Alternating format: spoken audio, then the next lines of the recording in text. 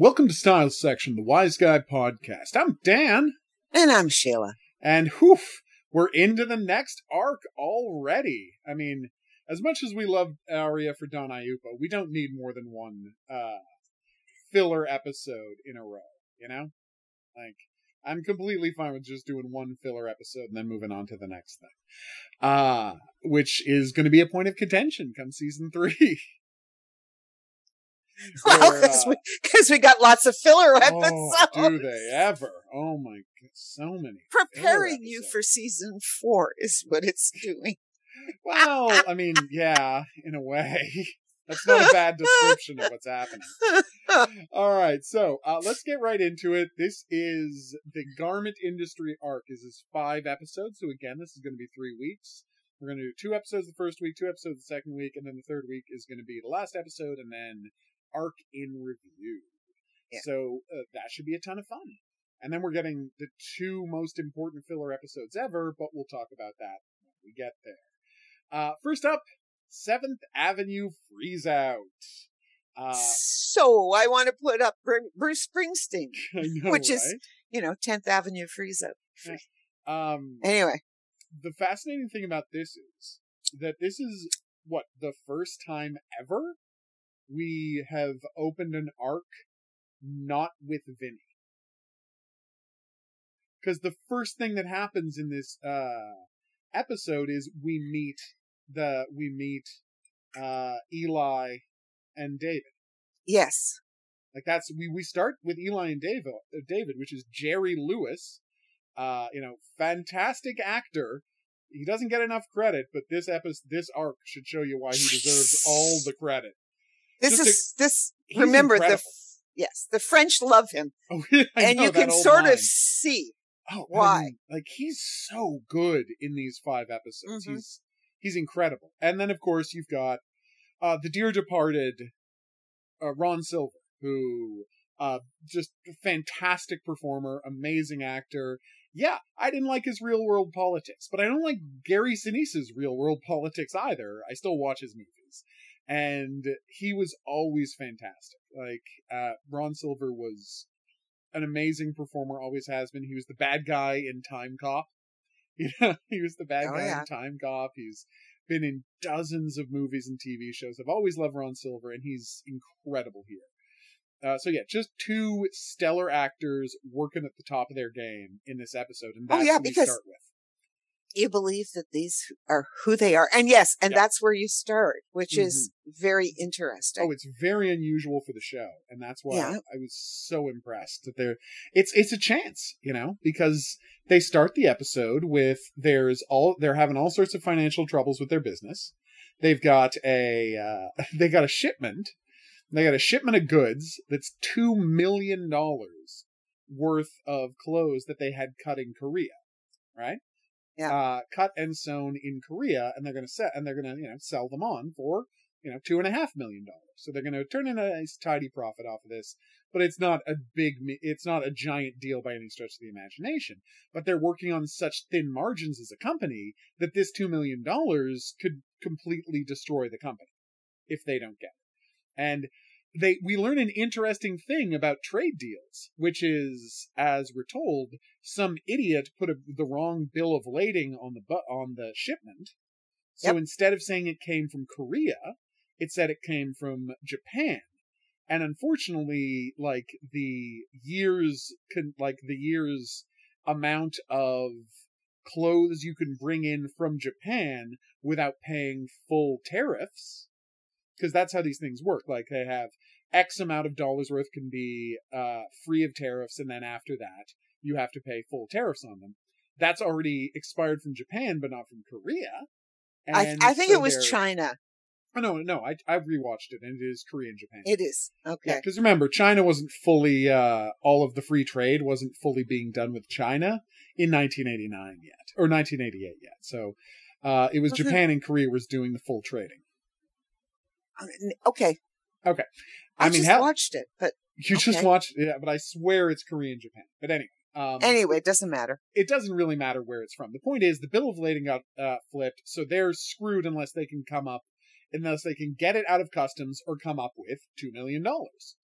because they cannot get the stuff off the boats, and they need to come up with the money. So they decide, we'll go to Johnny Coke Bottles, a factor, or a person who fronts money for business. The term for a person who will front money for a business deal at a high interest rate because the business deal will close quickly. So if you need $500,000 to get a consignment of goods on the border and you sell it on for $600, you take the $500,000, you get the consignment, you pay him his $25,000 and give him his money back. And it's short range, essentially, bank. It's a short term bank. And of course that means he also works as just a loan shark. Because being a factor is just one step above being a loan shark. It's just you're a loan shark for a business, which is 100% legal, I guess. In a way that being a loan shark for you can do it in Canada too. Yeah, so these short term loans, yeah. But now they're open up for consumers. The whole short-term loan industry wasn't as big a thing back then because they hadn't destroyed all of the banking laws yet. That wouldn't happen until Clinton was in power. Let's not even go there. I know. I don't want to do too much politics this week. Not this week. No. We don't have to do many politics this week. It mostly doesn't come up. I mean, we're going to talk about city politics in the second episode, but that's just city politics. It's just regular, corruption everyone assumes.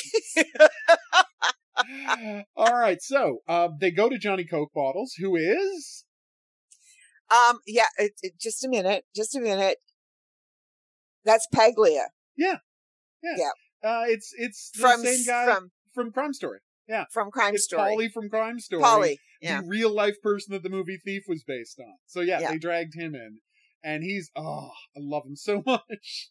Well, this is the most revisitation of Crime Story that you get. Absolutely.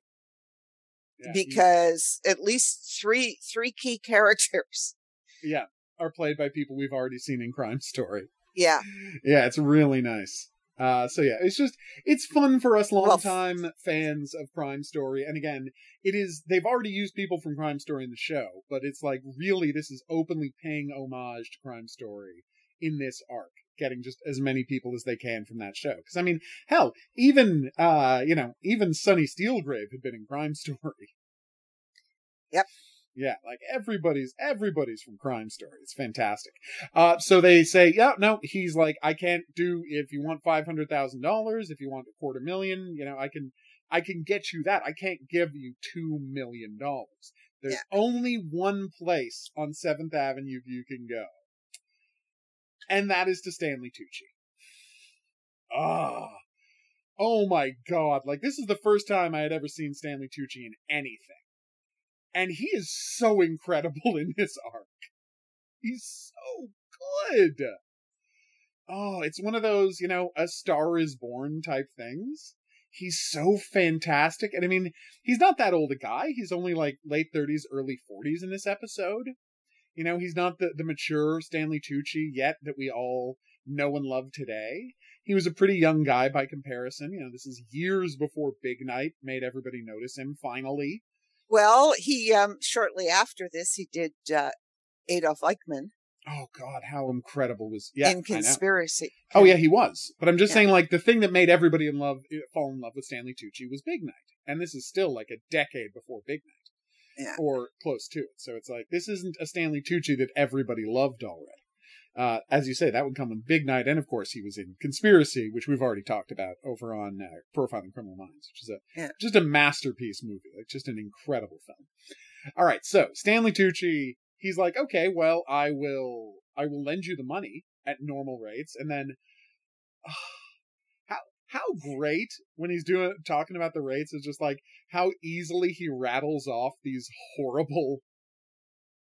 all of these horrible loan sharking fees that he tacks on, because it's like, you gotta, and it's like, okay, there's 3% here and 1% there. It's 1% a week, and you have to pay through my service, and then there's a service charge for using the way to pay me. And it's just like, it's 1-to-1, and he's chiseling them for and he ends up chiseling them for like 4% a week on the $2 million, which is a hell of a lot of money. It was 3.5. Oh, sorry, 3.5, yes. No, because he had the money, the $2 million for 1 week, and he had to pay 35,000 in VIG. Okay, so there you go. So but then it's 1.75. Sorry, 1.75. Yeah. But the key part here, though, is that in addition to that, he's also he's the guy who runs Amici Trucking, which is the the big trucking company that is all the union signs off on. And so you've got to get him to move your goods if you want to move anything on 7th Avenue. So anybody who makes clothes needs to use Amici Trucking to move their goods, or your goods don't get moved. Because the union will boycott, they'll have a picket line, they'll blow up your trucks. Come on, it's the union, it's still the 80s, and they're all mobbed up. So he's going to jack up their fees, because they were locked in to a fee that he had negotiated with Stanley Tucci's dad. He's playing Ricky but Penzola. Here's this. Please go. Right? No, but he's not going to jack up their fees at this point. He just makes the point. He makes the point that they're going to have to modernize the rates. Yeah. That maybe. Yeah. It's just a maybe. It's just a, it's a threat is what it is. Yes. Because he talks about what a sweet deal they're getting. Yeah. And so, yes, he's thinking about it. So we're not surprised when. But he makes it clear that if they borrow the money, their existing contract with the trucking becomes null and void, and they will have to make a new deal. He does make that clear. He just doesn't explain how awful the deal is going to be at this point in the story. Well, and as long as, never mind. Let's not hypothesize we'll get into what later. happened. Yeah, we'll get into that later. So, what happens is, David, this is the son, played by Ron Silver, says, under no circumstances can we do business with Ricky. I know Ricky like you don't know Ricky, and under no circumstances can we get into the business. And they have a fight, essentially saying that, if we don't do this, there's no business for you to take over when I die. And as David said, if Ricky's involved, I don't want the business. Well, and there's going to be no business left anyway. He's not going to let there be a business. It's Ricky. He drains everything. He sucks all of the blood out of everything, and leaving you with nothing. And we'll see more about that later. Yes, it's kind of fantastic. But as you're watching this, you can just see what's happening here is a build-up. Yeah, it's just a slow build-up. You already know that there is a tension between David and his father. Not his father. And he knows stuff. And Penzola. He knows stuff about They've Ricky gone that to his school.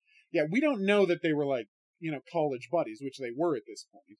But he's like, I know Ricky better than you do, and you really know something's coming, but we don't know what it is yet.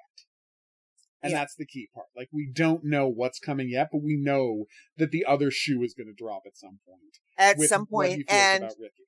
Yeah, and David does not want to go into business, won't even shake his hand. Yep. Talks about his art. Oh, no. Oh, you know, and he says, well, it's where I put a good place to put money until I decide where to put it. Yeah. It's okay. Well, yeah, it's actually a true thing about rich people. Here's a fun fact about art. The reason the art has been bid up so high in the world is that, and this is fun, that rich people have no way to plant their money that's safe from tax. But if you buy art, and this is what they have done is, in all around the world, all of these countries have joined a treaty that's saying if you buy art, right, and you just leave it in a warehouse, you don't have to pay the taxes on buying that art until you actually take possession of it. So what they'll do is they'll buy a $600,000 to $5 million painting, and it goes straight from the auction house to a warehouse at the airport. Now, you just invested $50 million in that piece of art, but you didn't pay any taxes on the purchase. You don't pay any taxes until you either take it out of that warehouse or you sell it.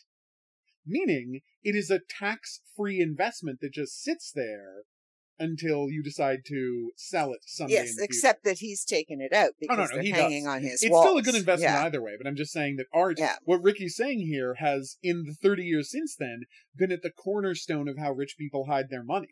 So he's not actually wrong, which I thought was pretty funny. No, and then what they do is donate it before they're going to die. Oh yeah, that is another thing they frequently and then you do. can take it off your taxes because it's got this huge, it's a huge, usually a huge tax write-off when they donate it. And of course, it's worth it to whichever museum gets it. Oh yeah, because it'll drive people coming to the museum. It's an interesting scam that rich people pull. But so David says, and I want to point out, we have now had like 2 scenes, more than 5 minutes of the show, without the FBI turning up. So finally, we get a scene where David goes to the FBI to say, I cannot allow Ricky in the business. I need to find some way to do out. I'll wear a whiler for you. I will inform on people for you. I just need this to not happen. Well, right? But it's not that. It's not that. No, it's not that easy. No, it's not, because he doesn't want to turn on. He goes in there expecting that he can just talk to somebody about he has getting his goods released.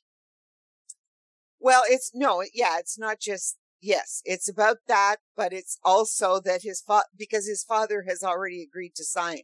Yes. So he doesn't want them to go Pennzola. through it. Yeah. And so then you see the back and forth with the agent. Yeah. And the agent is like, we can help you, but we need a name big enough for this to be worth our time. Yeah. And it's only then that David says, I can get you Ricky Pennzola. Yeah. And that is the thing that convinces them to get in bed with him. Yeah, and it's a very interesting process because, he's kind of, I don't know if I can do this. And it's, let me tell you, is the name big enough? You got to give me a name that's big enough, worthwhile. Oh yeah. And then we find out that they have been taping this whole meeting. They've been taping the whole conversation. We see Frank watching and being like, this is worth getting into. And then he goes to see Vinny to tell him to get in. And Vinny's really nervous about the prospect because he's being asked to go in with his cover pre-compromised. Yeah. Because David will know that he's a cop. Yep. Eli won't know he's a cop. Nobody else will know he's a cop, but David will. And that's a really dangerous position for him to be in. Because, his every bit of his life is wrapped up in people not knowing he's an FBI agent. There's plenty of mob people who would be very disturbed to find out that Vinny had been in the FBI this whole time. Yeah. Which is a pretty nice thing. But in the end, Vinny agrees to go along with it, and he goes and he meets Eli, who of course says, wait a minute, I didn't approve $10,000 to a new security consultant. Which is nice. And then they're like, and so he says to him, go and tune up Johnny Coke bottles. And that'll be all we need from you. Because we don't need a goon in our company. Yeah, muscles, as he calls them. Yeah, muscles. Oh God, I know, right? And Vinny just keeps his mouth shut and looks at David. It's like, but the thing is that David said, well, I've already given him $10,000. So, he's already cashed the first check, so you can't fire him. Yeah. And so then we get, and this is the big question. When in the process of filming, because it's during this episode that Ken Wall's leg was badly damaged. Yeah. And you can see it in this episode because he's on crutches within this episode. And my question is, where in this episode did that actually happen? Well, I think how much was shot first? The thing is that probably, well, as we well know, you don't always shoot things in sequence. Well, of course, that's what I'm saying. Yeah, you don't shoot things in sequence. And so they must have, at some point, he hurt his leg. Well, he didn't hurt his leg. I mean, I've heard him tell the story, and literally, so they were doing this fancy shot where it's like a POV shot. tracking forward, and then he walks into the shot. So he's like walking into his own POV, and then like the camera falls, and they were pushing the dolly too fast, and they ran over his leg. And he's like, and he badly hurt himself. And then, but he wasn't badly damaged yet, so he did it again. And then they rolled over his leg a second time, and that's what snapped his tendon and crippled him. Yeah, so it's just terrible. And it's like, in this episode, you can see that there are scenes where he has to be on crutches and can't stand up. And the only question is, at what point did the injury happen? Because, spoiler alert, he kept filming the episode, and the injury got worse over filming the episode, and that's why he leaves the show for the next couple of weeks. Yeah, well, and that's exactly, you can tell. Yeah, you can tell. I mean, you can sort of tell that he's fine at some points, right? And that's probably why they rejigged to start with Eli and David. It wouldn't surprise me if they wouldn't surprise me they decided to do that. If they reformatted it that way.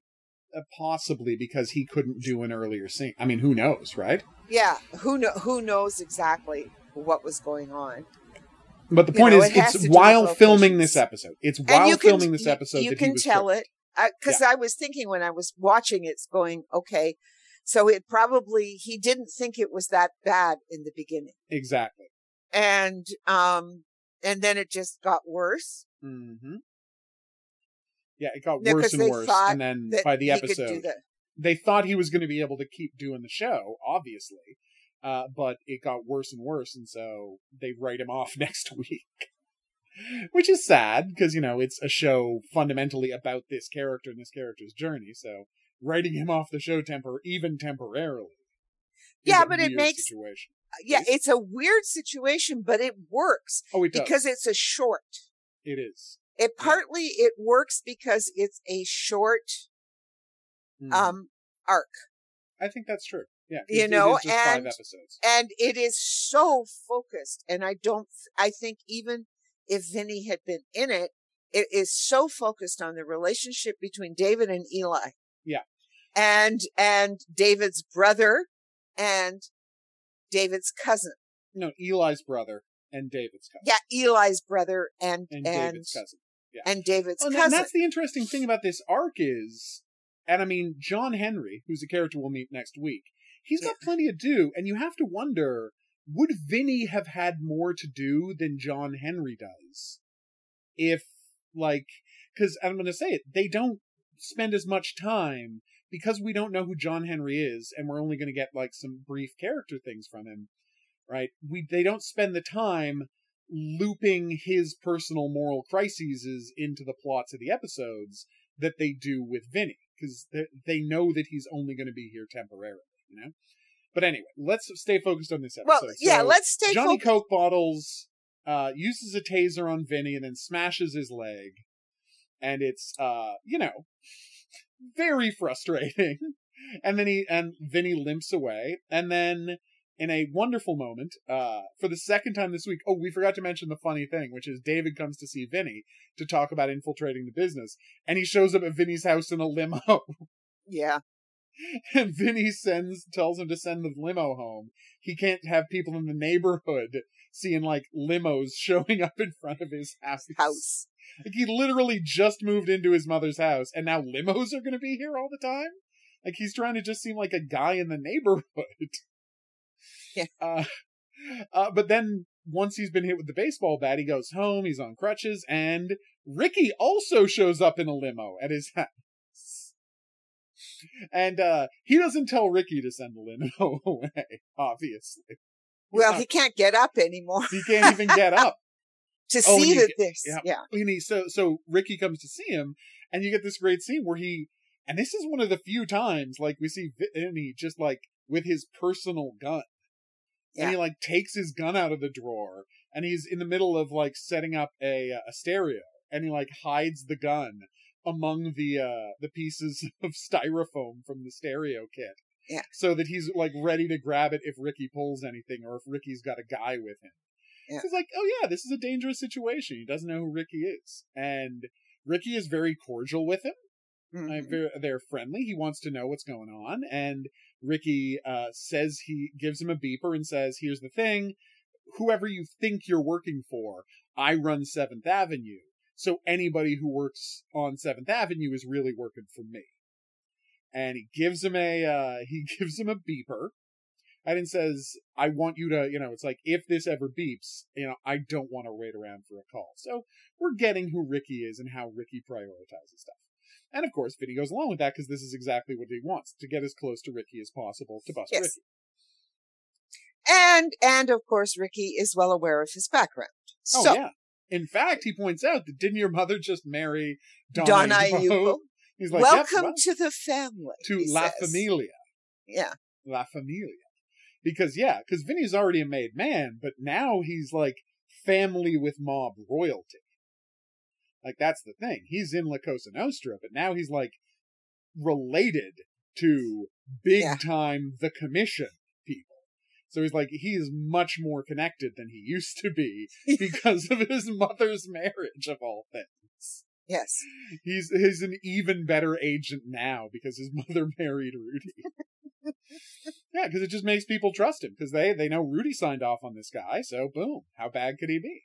Yeah. Because everybody's still, and that's the thing, and we got that right from Squeeze, right? Everybody still respects Rudy and looks to Rudy, even though he's retired, Now, and the thing is what you forgot, is that he does go and see Penzolo while he's still walking. That's true. While he's earlier on, before this. This isn't the first time he's met Penzolo. That's correct. He does see Penzolo once before in Penzolo's office. Yeah, that's true. Yeah, he meets Penzolo. And so, right. So you have to kind of, it is an interesting sort of dynamic. You're getting the scenes reversed. He actually goes to see Ricky Penzolo at his office at the end of the episode. Now, they first meet in this scene, when Ricky comes to his house, and he goes to meet him at the end of the episode. But he's already on crutches when Penzolo comes to his house. Yeah, because he went straight from meeting Eli to go tune up Johnny Coke Bottles. Yeah, because remember, he goes straight from Eli's office to go beat up Johnny Coke Bottles. No, but he goes and gets permission from Penzolo. No, you're forgetting. He says, right, what happens is, Ricky comes to see him, and he says, I heard you went to see Johnny Coke Bottles, and you're working the thing, and so he asks, that's it. He asks him, did this come from you? And Ricky tells him, no, I had nothing to do with that. And so he says to Ricky, do you mind if I do something about it? And Ricky says, be my guest. And that's when he goes back and beats up Johnny Coke Bottles. Okay. Yes, with his crutches. With his crutches, which is a nice scene. And so he manages to have heard, he heard and saw Johnny Coke Bottles, berating some guy who lives in Fort Lee, New Jersey, and threatening him. And he's obviously, so he knows he's doing, he's doing loan sharking, which is illegal. So he tells Frank about it. And right after Vinny beats up Johnny Coke Bottles, Frank swoops in, right? Because Johnny goes to call Penzolo, Ricky, and say, why'd you let this guy come and beat me up? Like, what the hell? But instead, Frank's waiting for him to arrest him for loan sharking, hoping to get him flipped. And this is the great scene. So then we see, then we get more with Eli. And then we get more with Eli and David. And Vinny has made a phone call, as he says, I made a muscle. And the result was, he got, this part I love. He got them to release the goods. Like, he got them to release the $2 million worth of goods, right? Yeah. That were sitting. He got the paperwork fixed. Yeah, he got all the paperwork fixed. Yeah. And as Frank says, it's obvious the paperwork was forged. Yes. And it was forged in transit, meaning like somebody got a payoff to make sure that Eli didn't get the stuff. Right? Yeah. And I'm like, boom, there you go. So you know something's going on here. Right? And I really love that because they're layering in the threat that's happening. Like, no, there's something really shady going on here. Because in addition to everything else they already know about. Yeah, and there's shady stuff going on for Penzolo too. Oh, exactly. It's like there's something is going wrong. Exactly. And neither one of them can figure out at this point what it is. Yeah, because Ricky, as we'll find out in the next episode, he's got his own problems, and he's wondering if this is all connected. Yeah, and he doesn't know for sure. It's kind of fantastic, right? This little stuff they're doing, and he makes an oblique reference to the fact that he's got a huge deal coming up, and he cannot afford to be distracted by this small stuff. And we're like, okay, so again, they are remembering to start layering in stuff early. They have learned their lesson, and they are still doing it, which is, again, fantastic. It's a brilliantly written show. So then Vinny goes to see, Vinny has tuned up Johnny Coke Bottles. Johnny Coke Bottles got arrested. And then so Vinny goes to see Ricky in his office and says essentially, and Ricky's pissed that he got the $2 million worth of cargo out. Yeah. And Vinny's like, I knew they owed you $2 million, and I thought, as a way of making up to you about the Johnny Coke Bottles mess, I'd get you the money by, dealing with the cargo. And Ricky's like, next time ask. Yeah. Next time ask before doing something. Because maybe don't take so much initiative. No. Again, what Vinny says to him, if you're not going to tell me. Yeah. If you're not going to tell me what I need to do, how am I supposed to know? Because what he told him was just go and do whatever you're going to do. Yep. For Eli. So he did whatever he was going to do for Eli. Yep. And so it's like, he just stands up to him. It's an interesting. It's a good scene. And it's a very good scene. And what it indicates is just how powerful Vinny's connections have become. Yeah. Because if this had been somebody else, Penzolo might have handled it differently. Oh, completely different. So he might be yelling, he might be screaming, he might be threatening, but no, like Vinny is so connected at this point that he has to be circumspect in how he talks to Vinny. He has to be very careful about how he talks to Vinny, but at the same time, he's a boss and Vinny is just a soldier, so Vinny also has to do what he says if he wants to work in this area. Yeah. So it's a very complicated relationship, and they're writing it really well. And the best example of it is, and it's the total mob boss thing that they always talk about with Donald Trump, right? About the way he talks. We get the great scene where he says to Vinny, right, that Johnny Coke Bottles is missing, and if he were anywhere in the city, I would know about it, meaning the feds have grabbed him. Yeah. And so he says to Vinny, this guy could hurt me. Yeah. And then he just says, I'll see you later. And it is 100% clear what he wants Vinny to do. And Vinny can't go to court and say he meant that I should kill him, kill Johnny Coke Bottles. No. All he can say is, he said, this guy could hurt me and I'll see you later. Yeah. But that's how the mob works. And that's, what always people talk about the way Donald Trump talks. Is like he talks like a mob boss. He doesn't tell you to commit a crime. He just says, this thing has to get fixed. Well, and he trusts that you'll know to go and commit the crimes. Yeah. To fix the thing he wants fixed. Yeah, so it's like, again, great bit of mob boss writing in this episode. Just, again, everything about Ricky Penzolo's character, it's fantastic writing. Like, just such a good character, such a good job.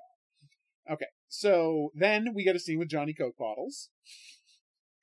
who's refusing, who's like locked up in a cheap hotel with Frank and a couple of other FBI guys, refusing to flip on Ricky.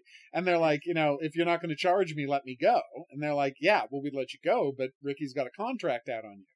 And he's like, if he had a contract with me, you'd never know it. Frank's like, well, we got a guy inside his organization. So yeah, we do know that he has a contract out on you. And presumably the idea here was, and you can tell me if you disagree, I think that the idea here was, okay, we'll get him to flip, and then we'll fake his death, and then he'll be, we'll just hide him in a safe house until all of this is over. Yeah. Is what they were planning to do. Yeah. But Johnny Coke Bottles goes another way and jumps out a window. Yeah, well, actually, he just falls backwards out the window. Yeah, he just sits in the windowsill and just lets himself go. Yep. It's one hell of an ending and one hell of a way to establish just how brutal Ricky is. Yeah. Because up until this point, we've just heard stories. Yeah, well, he seems like, a reasonably nice he's guy. Just, he threatened them, but only in a business context. Like, there's been no non-business threats happening this time, and he just seems like, is he really that much worse than any other yuppie? Yeah. That's the question, is like, is he really that much worse than any other yuppie? And the answer is, yeah, because Johnny Coke Bottles jumps out of a window. A window. So he must be. Even though we're not seeing it yet, he must be. He must be a monster. And that's the thing.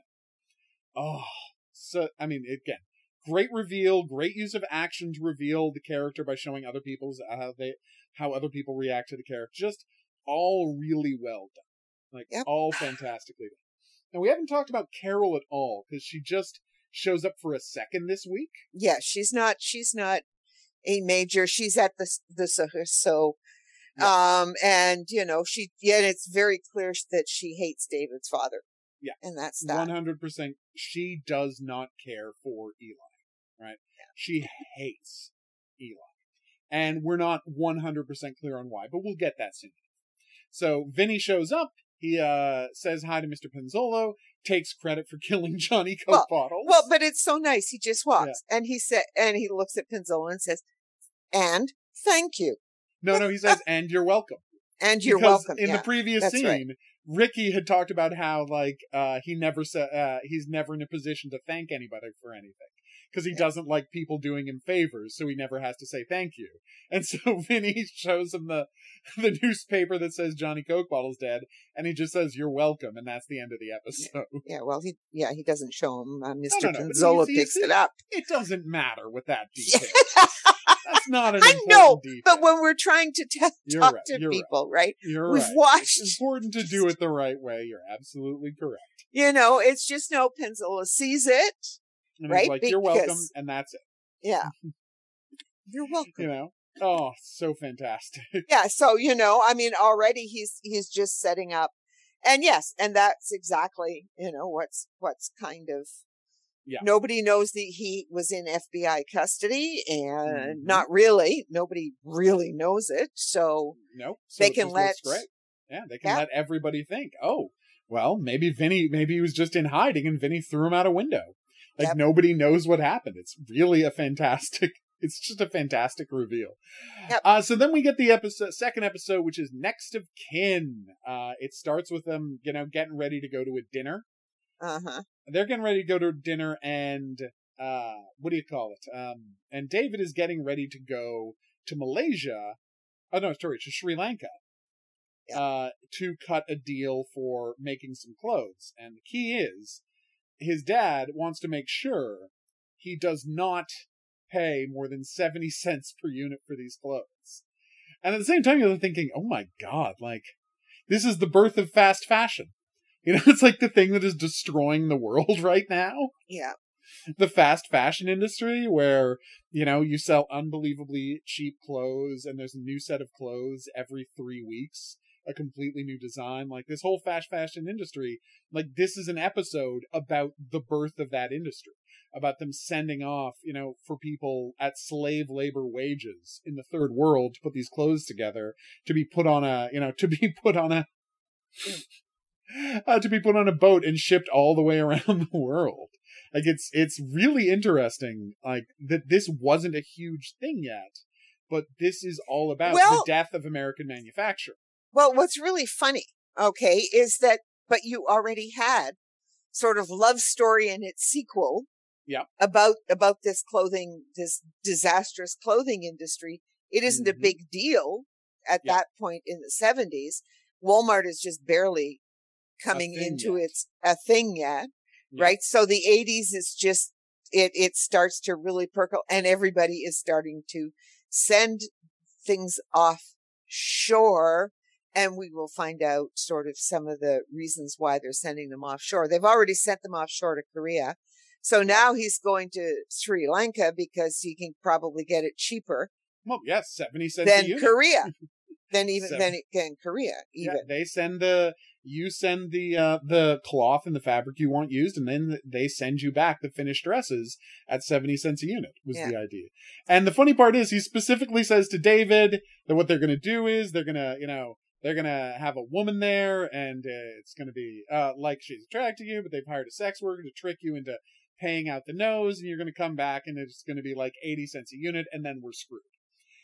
And the funny part is, we actually saw, like, and as David says, so basically they're going to do what you do. Because in the previous episode, we had seen him literally hire a model to have sex with the guy who's buying for some chain of department stores. Yeah. You know, like, this is not at all. This is not at all. It's only after the guy. Part of industry. Yeah. You know?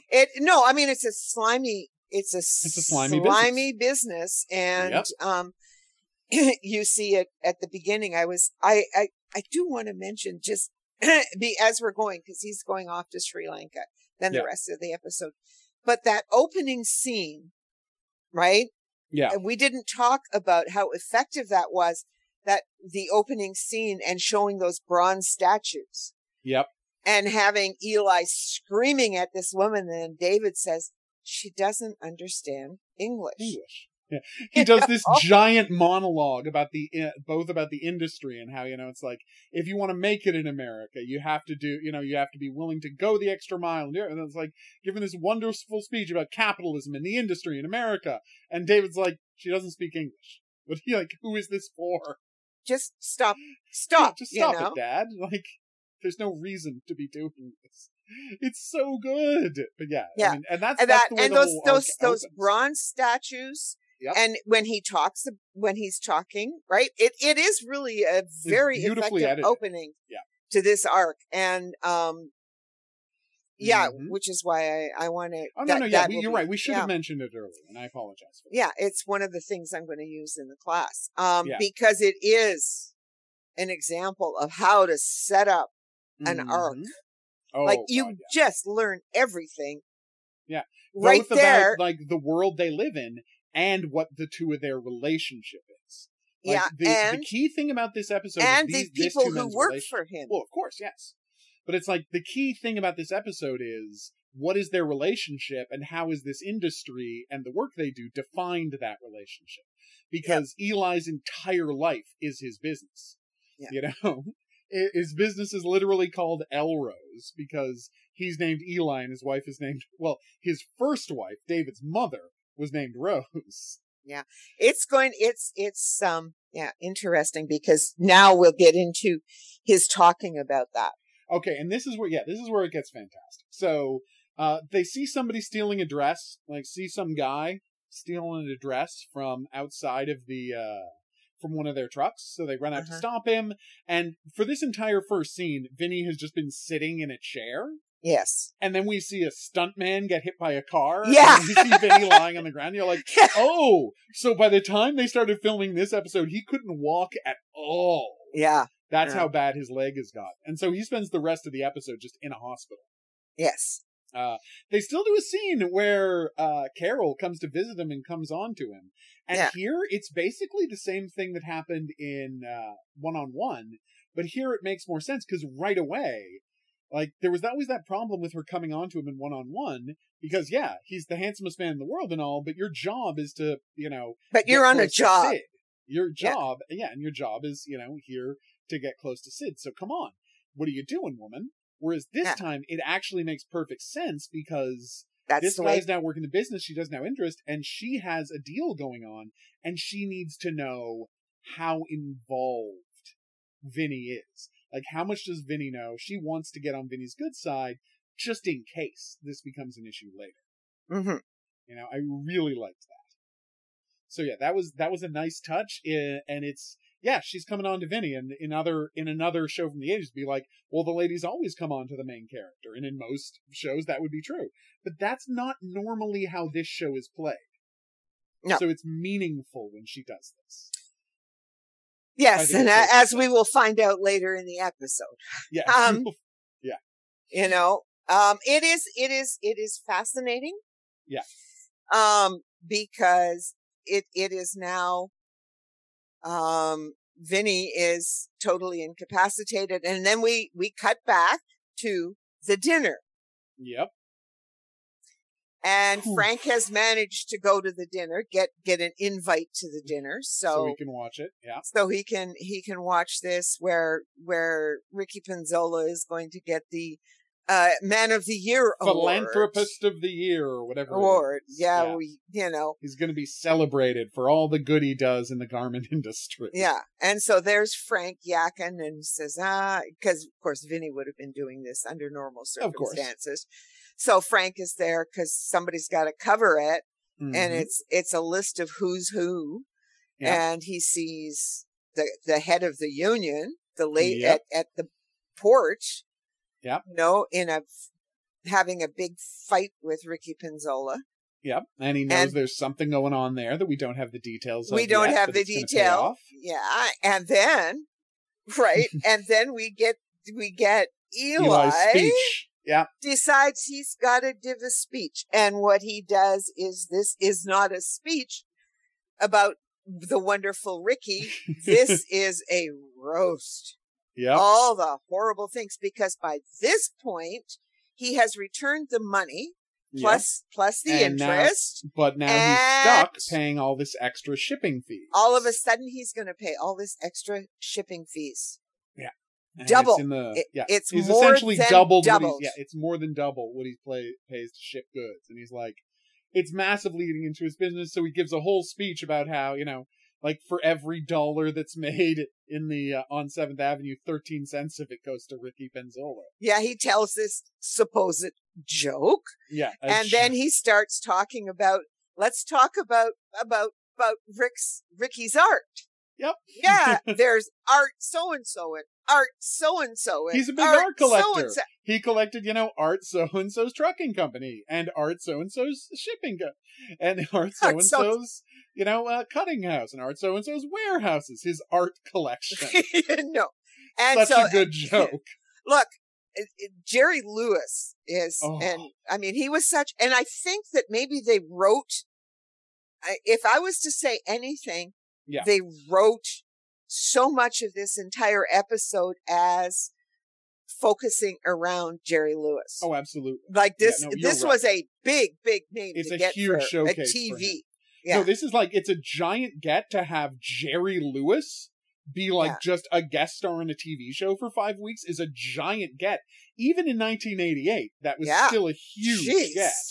Jerry Lewis. Oscar nominated giant, there was a time in the 60s where he was literally the biggest draw in film. And he is still this beloved figure. Every year he did a giant telethon. Well, he does to it help children. Well, for muscular dystrophy. For muscular dystrophy. Every year, Jerry's Kids. He was essentially a national treasure doing this TV show. And it's crazy that they were able to get him. But they wrote a part that was worth him showing up. Oh, yeah. And when you see him up on that stage. Playing half drunk. Playing just he's had a couple too many. He's had a couple too many when he starts giving that speech. But that's okay. And so then such a good performance. Yes. God. And then we cut back to, we don't see the whole speech. We cut next to Frank going in to talk to Vinny about how are things going. Yeah. And Carol finds out Vinny's not going to be able to walk. And they have to make other arrangements. Yeah, they're going to have to make other arrangements. And then while Frank's there, all of a sudden Ricky Penzola shows up. Yeah. And Frank ducks into the bathroom, hides in the bathroom. And Vinny already knowing that he can't do the job. Yeah. Because Frank can't let the job go. Of course. So he, Vinny does this thing of, well, I do have a partner. Yeah. I'm not going to be able to come and see you. Yeah. Yeah. Who'll come and see you. Right. But we learned from Ricky that the stolen goods were not him. He's no, I had nothing to do with that. And he's I've got problems of my own with material keeps disappearing down on the dock. I lost 6 trucks. Yeah. I lost 6 trucks worth of goods down at the dock, and I need to know what's happening. And we find out that the guy he was having a fight with, the head of the union down there, right, is wants to run for mayor. and Ricky was promising to underwrite his mayoral campaign, and he was yelling and screaming at him because Ricky has pulled out his money. Yeah. So, but we find that later on. Yeah, we find that later on. Later on, right? Context. But what happens here, right? So Frank's got, and then we cut to sort of Frank, right? And then, Frank gets Raglan. So, then we get Tony Dennison. John Henry Raglan, which is Tony Dennison, which is, as we said, Ray Luca from, the star, let's face it, the co-lead of Crime Story. Ray Luca, Tony Dennison is in this. And he comes in as John Raglan, who used to be, and we get a couple of quick scenes. He talks to Frank, and he asks why Frank called him in, and we find out that he has been essentially working a computer for the Department of Justice for the past 5 years. He has been sitting in a basement in Maryland, inputting data and taking data out, and that's all he's been doing. And he has been satisfied. And he has been, as he says, he's been satisfied that it's like, I got divorced. I don't get to see my son enough. I get divorced. I don't get to see my son enough. But now, because I work on a computer, I get to go home at night. And it's not that different from what, Frank talked about when he was, stuck in Vancouver all that time. Yeah. That when he was working when he's working down in, New Jersey, he had a home and he had a life. Yeah. And now he's just doing this. And John Henry's like, yeah, that's the life I liked. And then Frank says, and this is the key thing, I'm calling in a favor. And like, why would I do this? And he's got the great line, which is, you didn't go out on a wing. Yeah. Like, whatever happened in Phoenix, which is where they had worked together before, and we don't get the details yet, but what happened in Phoenix was, it went real bad. Yeah. Real bad, real fast. Real bad, real fast. And so Frank is calling in a favor and saying, I need you to come and do this for me. And we find out that, yeah.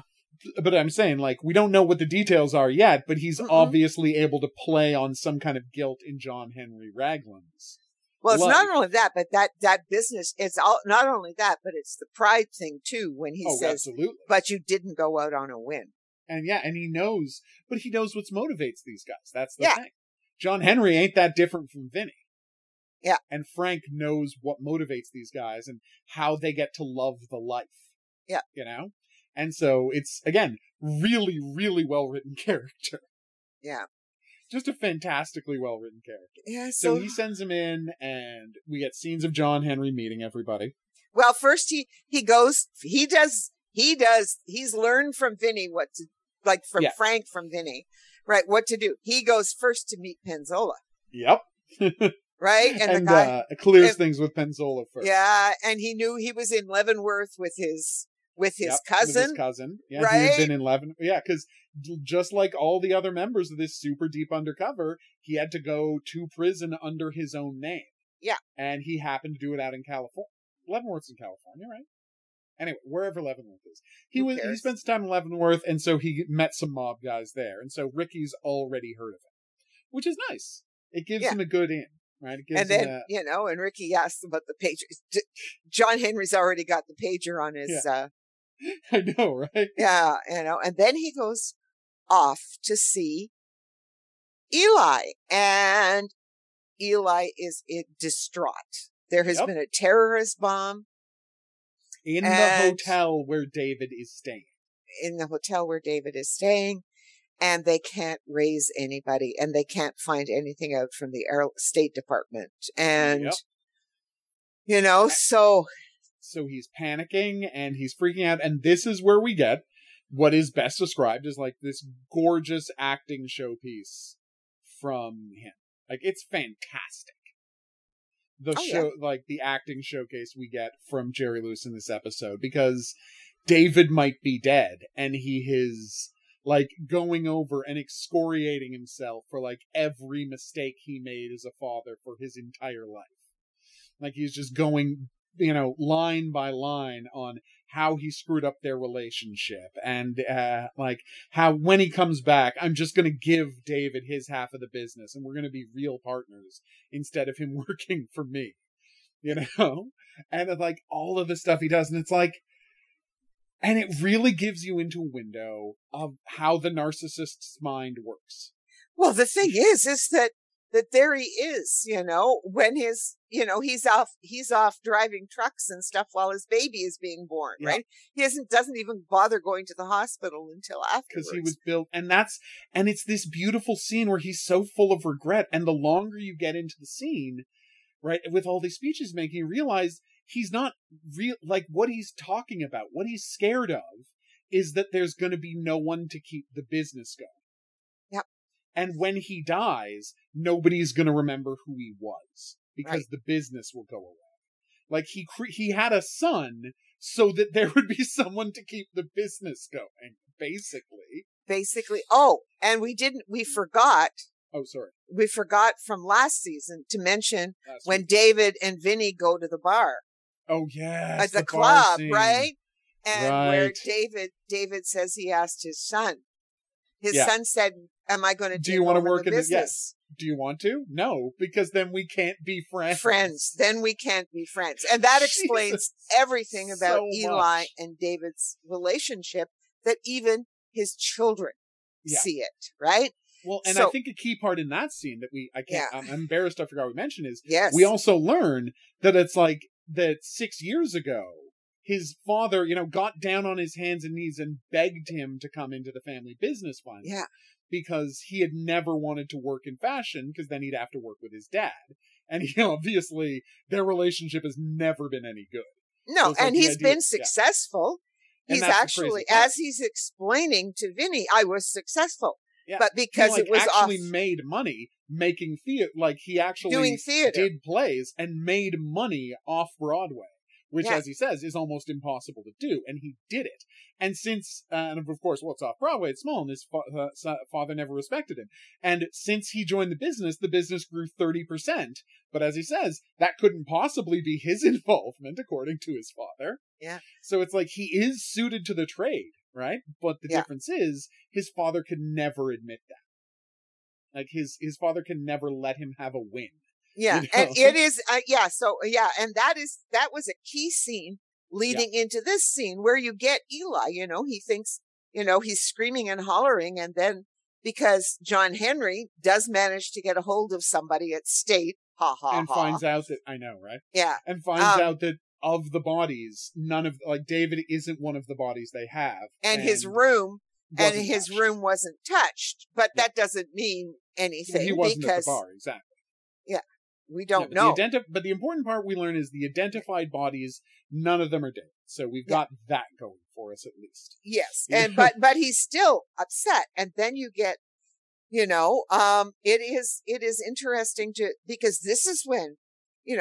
Carol already, going into this whole business, even with John Henry, like she really hates Eli. She blames him for her father. And we're going to we're getting just a little bit into of these it. Relationships. Like right now, we're only getting the fact that it was his father's business. And then Eli is the one that signed all these contracts and took it over.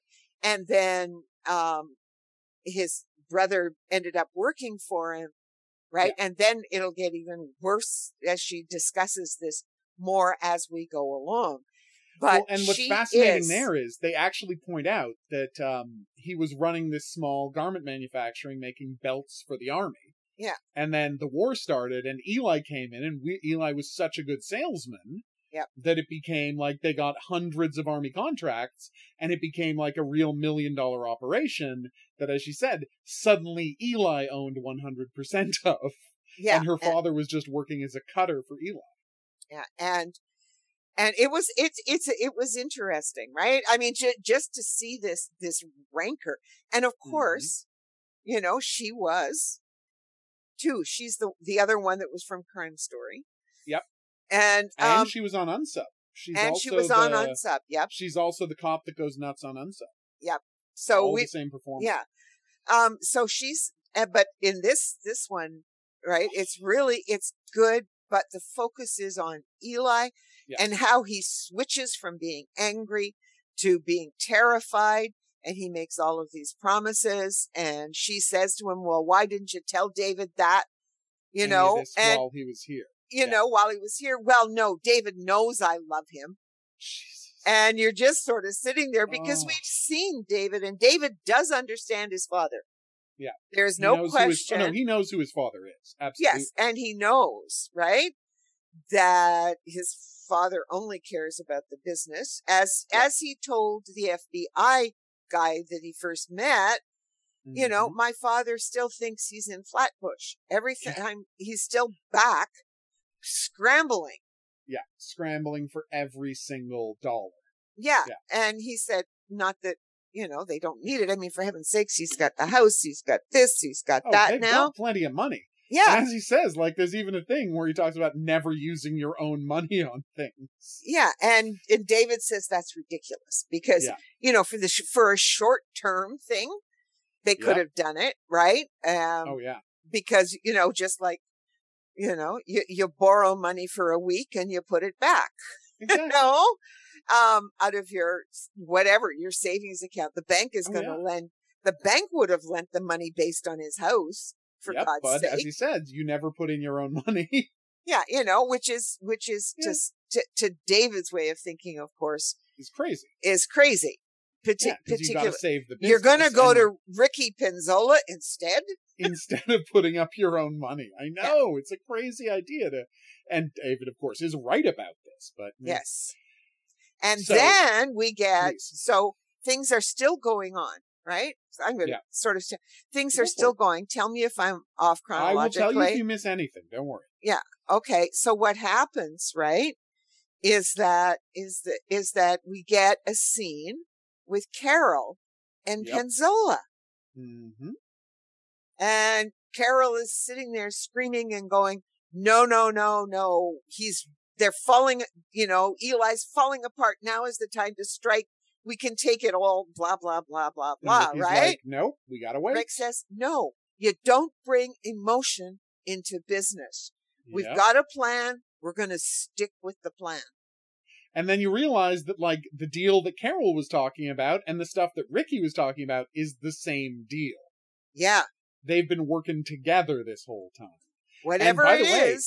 So smart of them to reveal it this early in the arc. Yes, I know, because now we've got to wait and see what the hell is really going on here. I know, and we're not going to find out for a while. But again, it's what I talked about in the first season, is they're not that interested in surprising the audience anymore. They don't want to surprise you. They want to give you the pieces and let you wonder how the pieces are going to come together and fall. Like it's the structure is so much more interesting. Yeah, it really, really is. Rather than giving you these big, and this one more than anything else is just going to build and build for these. It's like a long movie. It really is. Just keeps building. You have your plot points. You have. You know, they're introduced early enough. You don't know what necessarily is going to happen later on. And you can't necessarily figure it out, although there are clues, but not specifics. There are clues, but no specifics.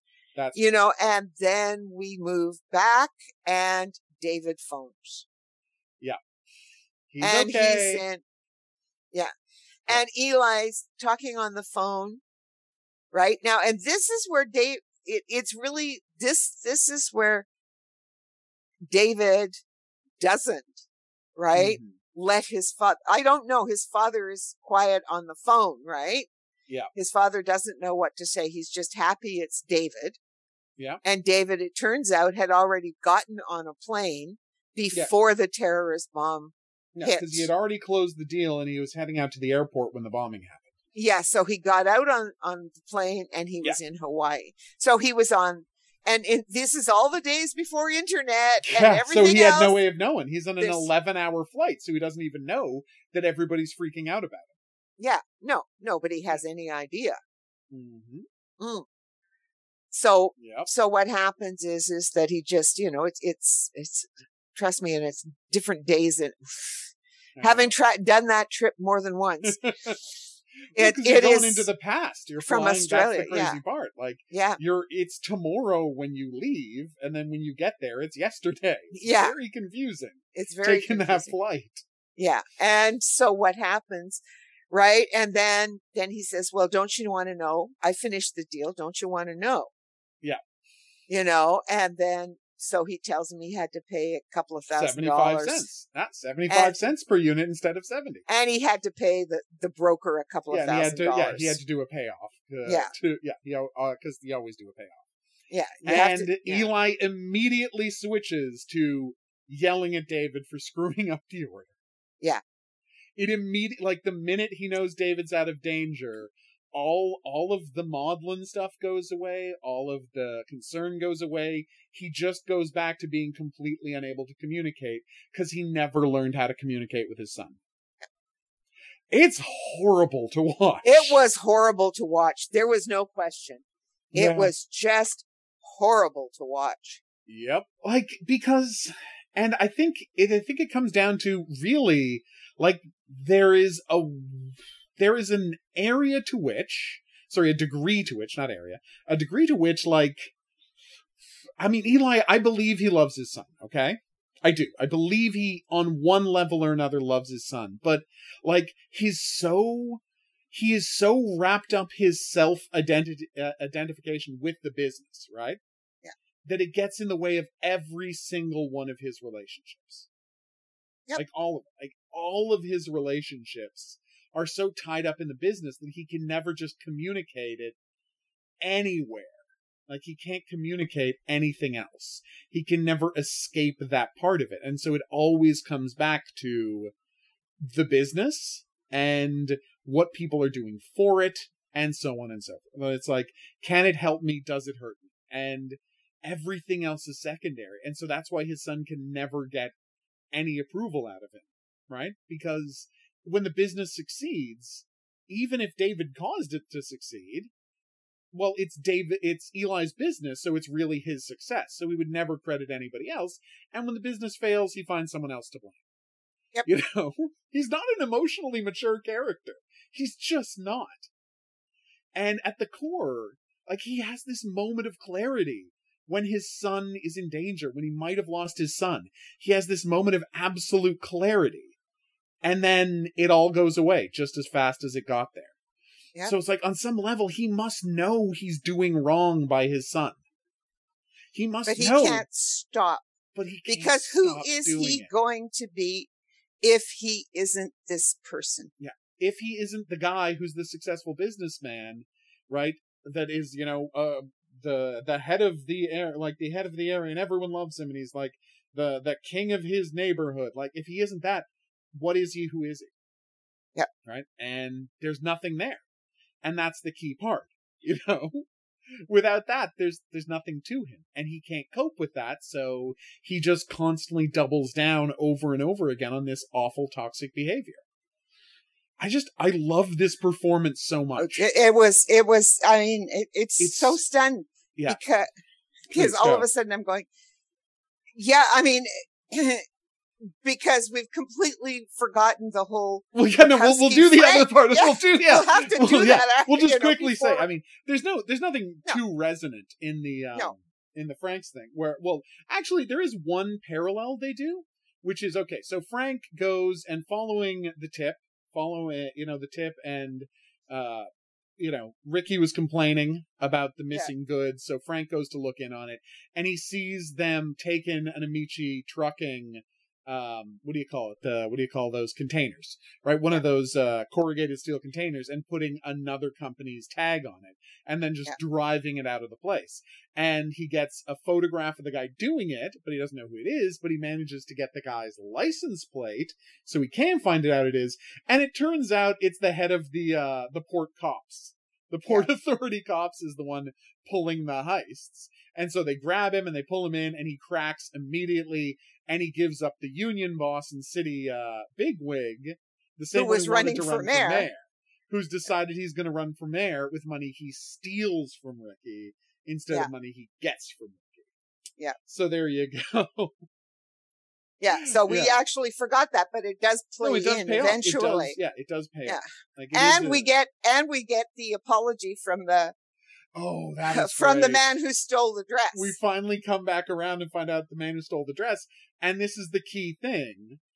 it reflects back on on Eli's story, because we find out that the reason Vinny got crippled and the man was is that this guy was stealing a dress because he missed his wife's anniversary. The wedding anniversary, yeah, well, or his wife's birthday. I guess it was the wedding anniversary, her birthday, whatever it was. So he got drunk and he stole a dress. And I love that because it factors back in, because it's a guy who is not paying enough attention to his relationships. Yeah. And then he hits like a pivotal moment in one case, it was the possible death of the son. In this, it was missing his wife's birthday or forgetting their anniversary. Either one is really bad, you know?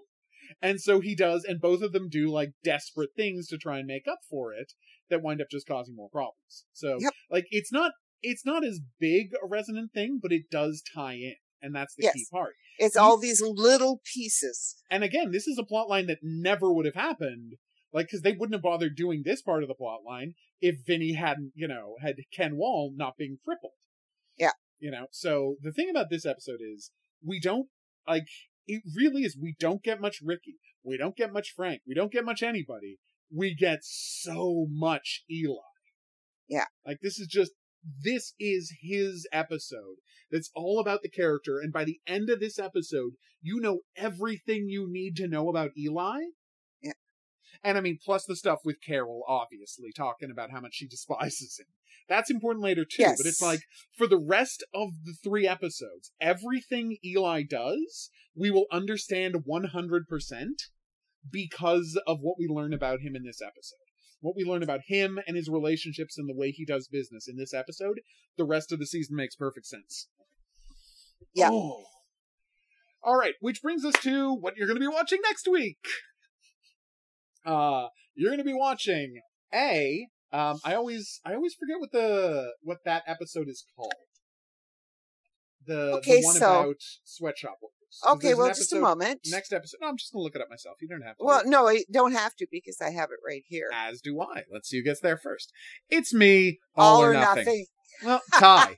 You got us in a tie. It was a tie, and where's the money? And where's the money is unique, just because I've talked, not overly derisively, but a little, about those 5 minutes we have to spend every episode in the FBI building where they explain what happened for the people who missed last week. I will say this time, like, Where's the Money is my favorite one of them in the entire series. That's like my favorite one of these.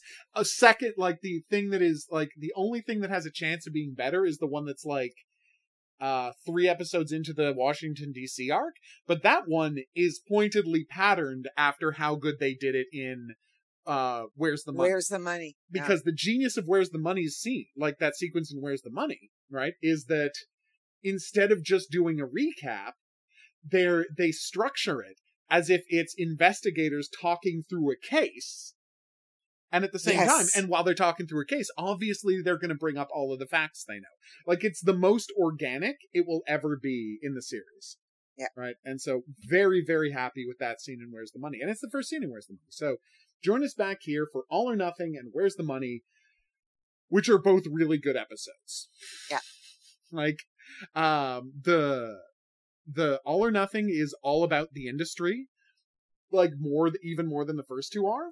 And you get fascinating, and it's all about worker rights and labor and the fast fashion industry and how it's, destroying workers. And then Where's the Money is just, now all of the plot is happening at once. Yeah.